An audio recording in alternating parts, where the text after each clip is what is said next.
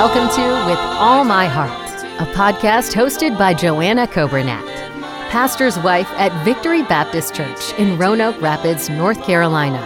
This podcast is designed to help ladies of all ages with the principles of the Word of God. In this podcast, we will explore what it means to love God with all our hearts. Through Bible lessons, we will discover how to deepen our relationship with the Lord and experience His love in a more personal way. As we journey together, let's open our hearts to the unchanging truths of God's Word.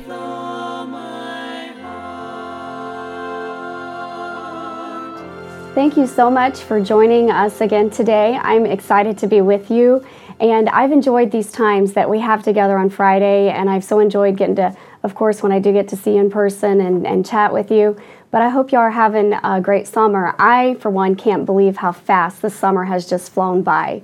And we've had a lot of good times with the kids at home, but I think they're all getting ready here in a few weeks to start back to school. But I hope you're enjoying these last few days of summer and then, of course, getting into fall. I love that time of year. I'm sure some of y'all are pumpkin spice fans. I know I certainly am, and I make pumpkin bars, and I'm looking forward to those crisp, cool days. But we still have a lot of warm summer days yet, I think, before that comes. But anyway, I'm excited about being with you again, and I hope you are doing well. Let's finish the summer strong. Let's finish these last few weeks with our family strong in church and spending time together and spending time in God's Word. And I hope that you're seeking the Lord, that you're seeking Him with all your heart, and that you're seeking to know Him.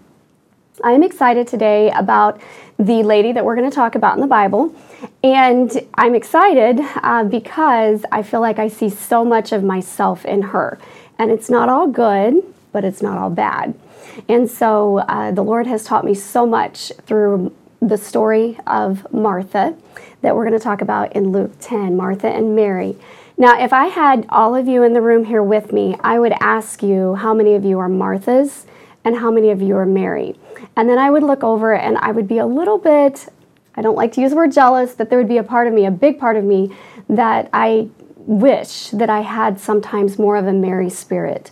And a Mary spirit, to me, represents somebody that is able just to sit quietly and to soak in Jesus and to soak in His presence and to soak in His Word and just bask in being with Him. And I want to be that person. I want to be Mary. In fact, whenever I read this passage in Luke chapter number 10, in Luke 10, I often think, Lord, I don't want to be a Martha. I want to be a Mary, but God made me a Martha. And I feel like that we can take the strengths that Martha has, but we can also look at the strengths that Mary has and learn from that example. But we have the story of Mary and Martha, and we're going to start in Luke 10, verse number 38. And it says, "Now it came to pass that as they went," so Jesus is with His disciples, "he entered into a certain village, and a certain woman named Martha received him into her house." So that's the first thing I see. I don't know how it worked out that he went to Martha's house, but he did. And so Martha was hosting Jesus at her house. And she had a sister called Mary that also sat at Jesus' feet and heard His word. But Martha was cumbered about with much serving, and she came unto Him, and she said, Lord, dost Thou not care that my sister hath left me to serve alone? Bid her therefore that she help me. And Jesus answered and said unto her, Martha, Martha, thou art careful and troubled about many things, but one thing is needful, and Mary hath chosen that good part, which shall not be taken away from her. And honestly, you could put my name in there so many times. I know that if I heard the Lord audibly speaking to me, He would say, Joanna, just calm down, slow down, take a deep breath, stop all the running and the scurrying about. And He said, you're careful and troubled about many things, and you're not choosing the best part. I know that's what the Lord would say to me. And when I read this story, I see so many things I can learn. And there were so many things that the Lord taught me from Martha, the story of Martha, that I have to apply. And I have to sometimes go back and push the reset button. And I have to say, Lord, you're right. I'm doing this again, and I need your help. But the first thing I see that Martha was busy. You know, Martha was the one, she went out and she welcomed Jesus into her house. And she was probably preparing a meal from the context of Scripture. I wonder if perhaps He was going to stay there, maybe even all the disciples. I don't know what else she was doing, but she was getting ready to take care of the Lord and His disciples. And so I can just see her running through the house and trying to get the food ready and trying to get everything prepared to take care of people. And there is her sister Mary sitting in the front room at Jesus' feet, just sitting there. And I'm sure the more that Martha worked, the more she's steaming inside. And the more she's thinking, what in the world is going on? Why isn't she helping me? And so I see the first thing, I see that Martha was busy. Martha was burdened. The Bible says that she was cumbered about with much serving. I don't know about you, but one of my greatest desires in my life is to not just love the Lord, not just attend church and serve the Lord, but I want to really know the Lord. I want to spend time with Him. I want Him to know the deepest part of my heart, and I really want to know Him. I want to be like David, who God said he was a man after God's own heart. Even though David faced so many challenges in life, and not just challenges, David failed a lot too. But apparently, David kept getting up and he kept seeking the Lord. And that's what I want to do. I want to keep seeking the Lord. I want to know Him.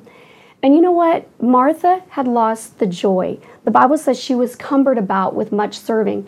You know, when we serve out of duty and not out of desire, we lose the joy of the Lord. We become overwhelmed with the pressures instead of the real joy of serving Him. And desire will cause us to seek His presence, to seek to be with Him. Duty, we start to resent all the things that we have to do. Martha was very burdened. She was cumbered about with much serving.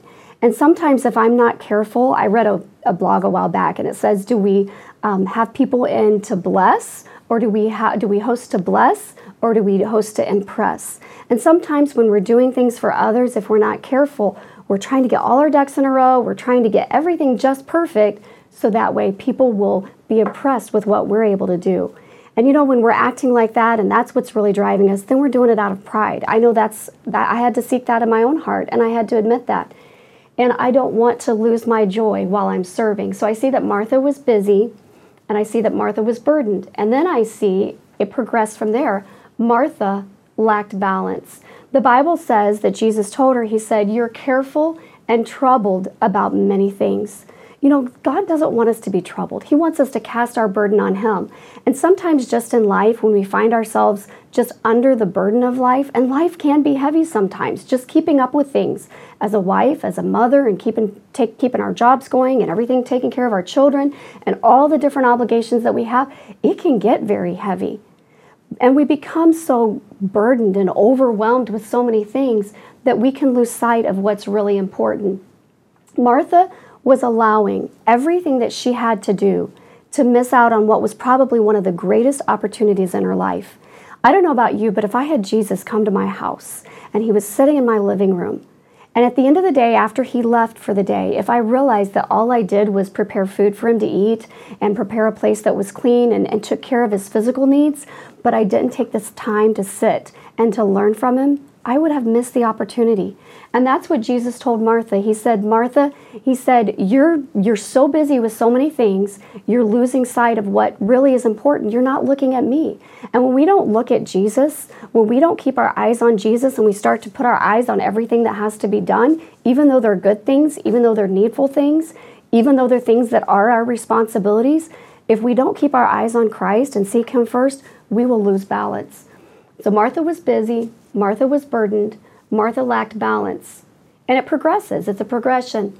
I see that Martha was becoming bitter. You know, Martha had just like Martha, once we take our eyes off Jesus and we get them on the things that are weighing us down, everything that needs to be done, it's easy to become bitter with all that we have to do. And you know, we find Martha in verse number 40. It says, Lord, dost thou not care that my sister hath left me to serve alone? Bid her, therefore, that she help me. Martha had got in such an emotional state. She had lost sight of what was really important, and she had gotten so focused on everything that needed to be done, and she was become bitter. Have you ever done that? I know I have. I'm busy working on something. I'm thinking, why doesn't somebody come help me? Why doesn't somebody else see what needs to be done? And that's exactly what Martha was doing. And she was getting resentful and bitter of what she saw, the relationships she saw going on with Mary and with Jesus. And she got so bitter and so bent out of shape. You know, when we're bitter, we lose sight of what's important, and we don't even make sense to ourselves. We lose sight of what we really want. And she was in such a bad shape that she came in and she questioned the Lord, and she actually rebuked the Lord. And I think about that. Martha loved the Lord Jesus, but yet she rebuked him because she was allowing herself to her heart to become bitter. And when we get to the point where we're just saying, Lord, look at what we've done, and nobody's helping us, then we're not serving out of a desire. We're not serving out of a desire to know him. And so we see that Martha had become bitter. I see this, and this is the key that we have to remember, is that Martha was beloved. In John 11, when we find Mary and Martha again over in John 11, after Lazarus had died, in John 11, verse number 5, it says, "Now Jesus loved Martha and her sister and Lazarus." You know, Jesus loved Martha. And Jesus loved Martha not for the food she was fixing for him, not for the way she was serving him if she was washing their feet or caring for the disciples. That wasn't why Jesus loved Martha. Jesus loved Martha for her. And you know, if we will stop and realize that the Lord loves us for us, we don't have to do anything to earn his love. The Lord gave me a very real example of that when Lacey was very little. She was just crawling. She wasn't walking yet, so she was only about 8 months old.